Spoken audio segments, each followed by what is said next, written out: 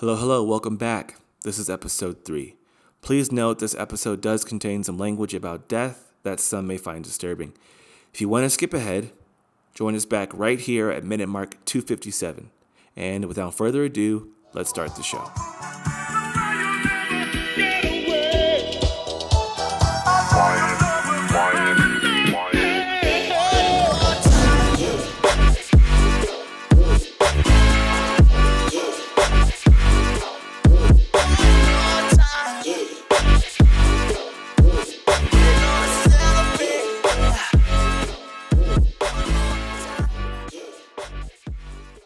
My business is called Drink Mame, and we are a one-stop shop wellness.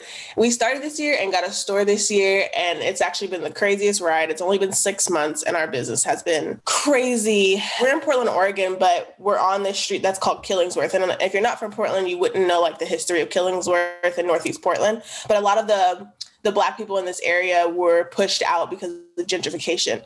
I don't think I realized how, I wouldn't say maybe historic, or maybe like kind of like the take back the block thing for the African-American community, or our African-American community in Portland, how important that was.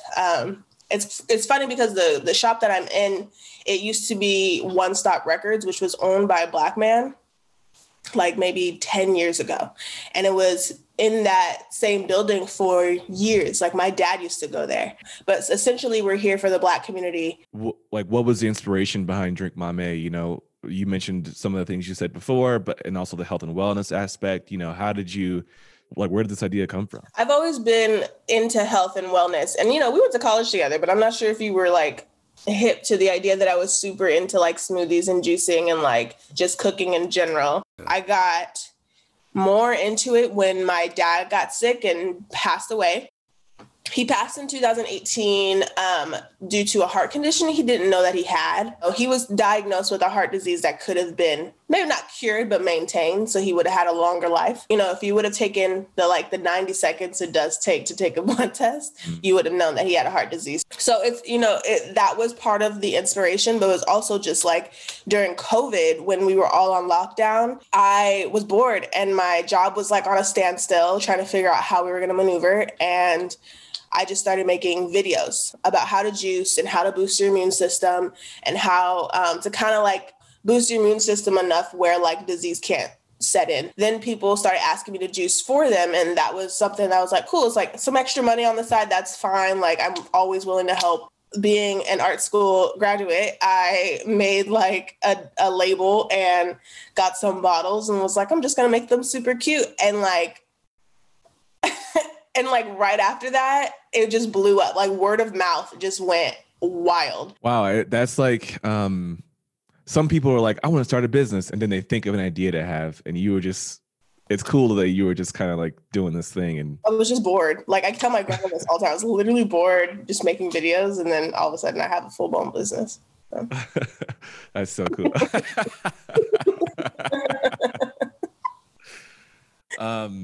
What are you don't have to answer this, but what are some of the juices you got?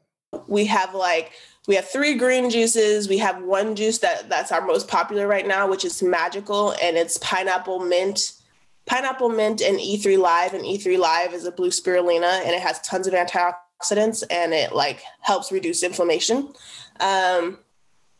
We still have Sweet Talk. We have a matcha juice, which is really good. It's called Wild Matcha. It has matcha and pineapple. We have an apple juice, but it's an apple ginger juice, and it's super good, but super spicy. So it's like apple, ginger, and lemon. We have I think we have 8 juices right now, and they fly off the shelves. So. Do you know which one's the fan favorite? Like Magical. That blue juice, I don't know what it is. My theory is that it's a psychological thing. You like blue, you like Kool-Aid, you know, you want to try something sweet, you go for the blue juice. You know, and then the pineapple juice, like people love pineapple juice, and it's really honestly, like truly, it's mainly pineapple juice. Obviously there's like, you know, there's measurements and ways that it gets made, but it's pure. It's almost purely pineapple juice, but people love it.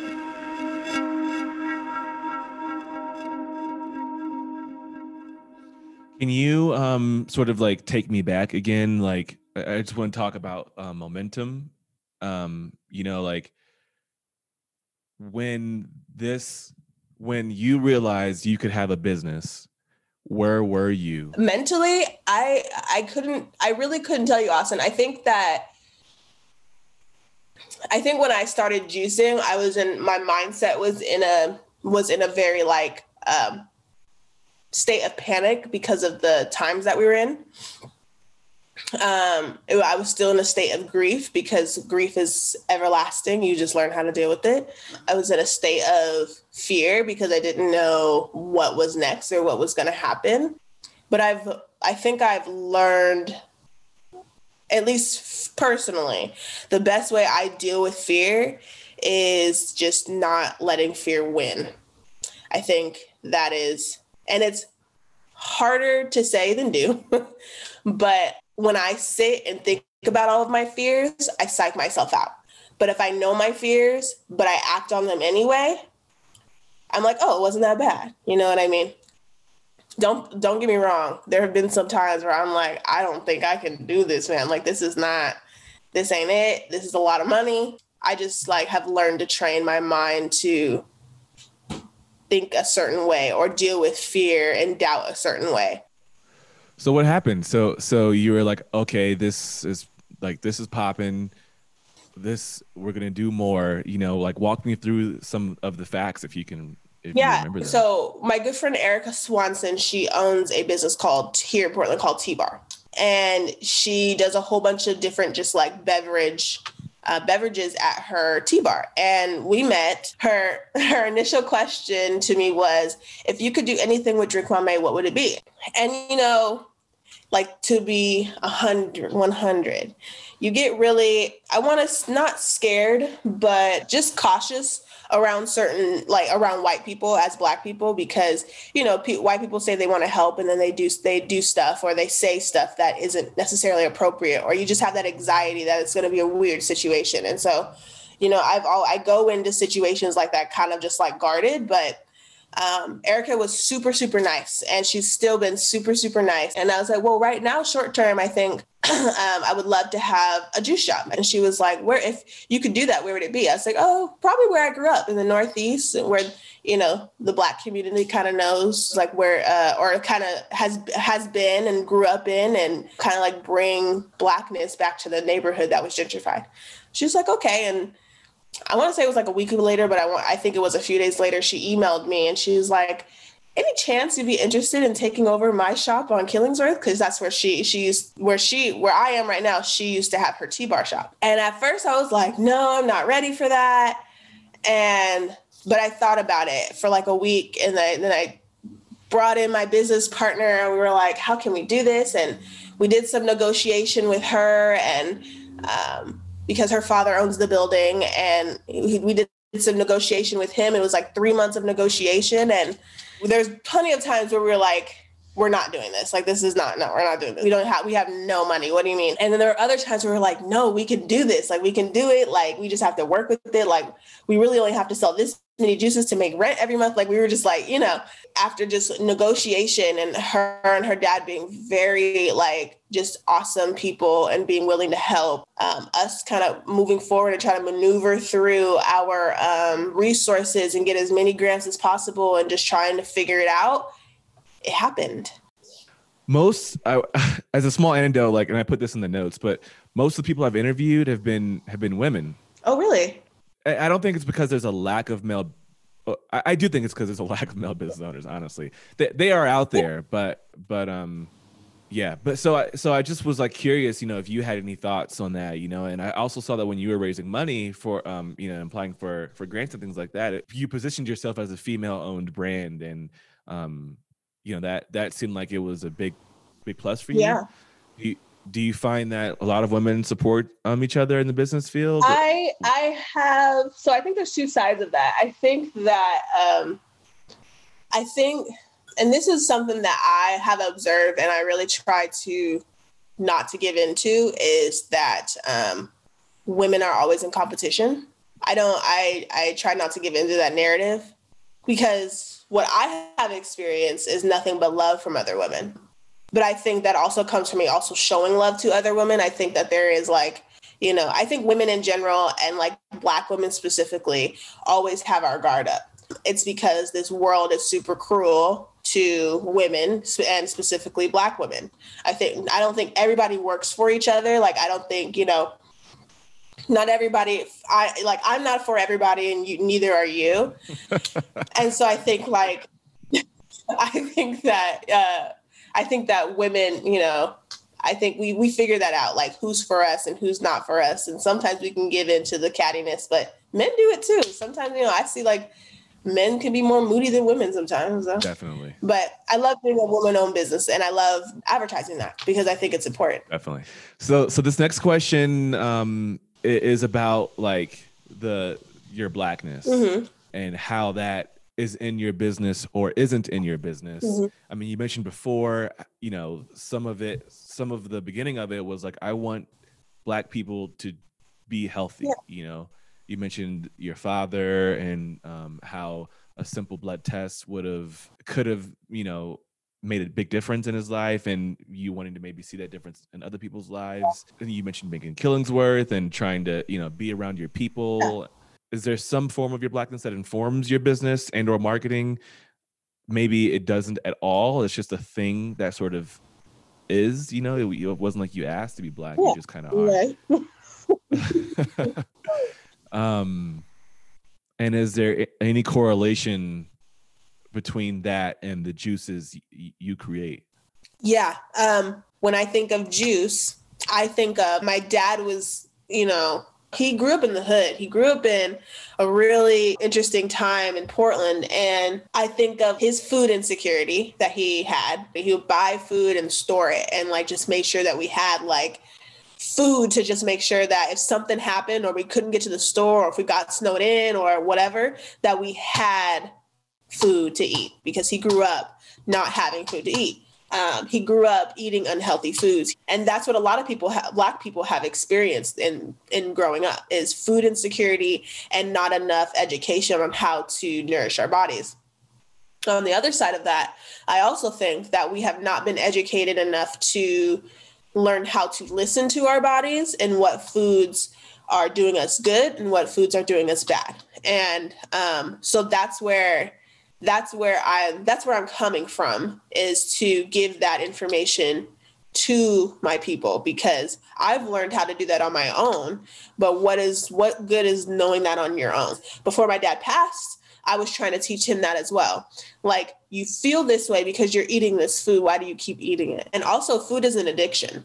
We eat for taste when sometimes we should be eating for nutrition. We have oil-heavy foods, sugar-heavy foods, dense foods, carby foods, and I love it. I love those foods, and I'm super excited for Christmas, man.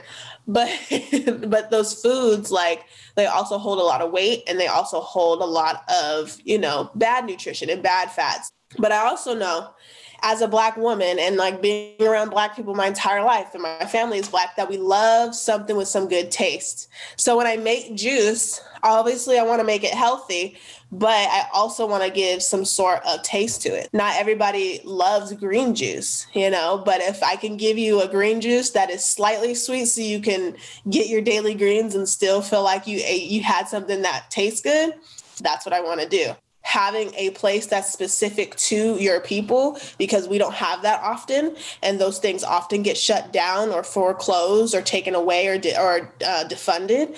I think having a space like that that's welcoming for you, by us, things like that, I think is super important. And so that's why I do what I do, because there needs to be, so there is. Dope. Is there anything else you want to tell the people? Come drink some juice. Love it. And you have a website, right? Yes, it's drinkmame.com. And then to order juice, it's drinkyourjuice.com. Yeah. Excellent. Yeah. Bye, Austin. Cool. See you later.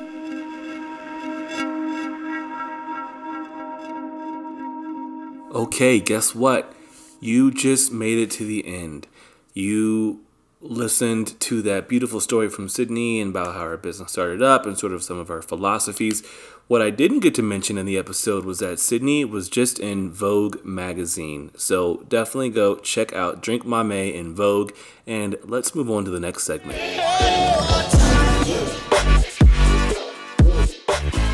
I reached out to my old professor, Mr. Justice, to send us a quick little suggestion of what he's watching this month.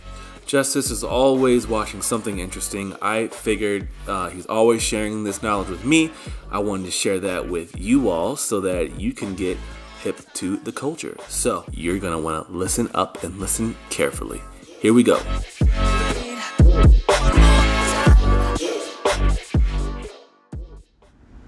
What's going on? This is Professor Justice A. Whitaker. I'm letting you know what I'm watching this week, and I'm going to tell you this week I watched all 4 episodes, yes, all 8 hours of Spike Lee's new documentary Epicenters, New York City, 2001 to 2021 and a half. What a title for a movie, man. But I'm going to tell you, I am happy to see Spike's evolution as a documentary director. We all know that Spike brings the heat in his narrative fiction films. But to see what he did in this new documentary was really a true display of the power that he brings as a director. It felt like a Spike Lee film. And as a resident of Brooklyn, New York, my own connection to the material, my connection to 9/11, and my connection to the experience of what the pandemic, what COVID was like here in the early months, it all resonated with me. I think Spike did a wonderful job. I hope all the listeners of the podcast will go check out Epicenters. It's on HBO. Support the movement, support the films, support black filmmakers. Peace, y'all. Okay, well, that is the end of the episode. Oh, you made it. Thank you so much for listening. If you enjoyed this episode, then drink your juice. And also let me know. I would love to hear some feedback from you guys. Let me know if you like this new segment. Let me know if you're enjoying Boss the Podcast. And let me know who you want to see on the show next. We out.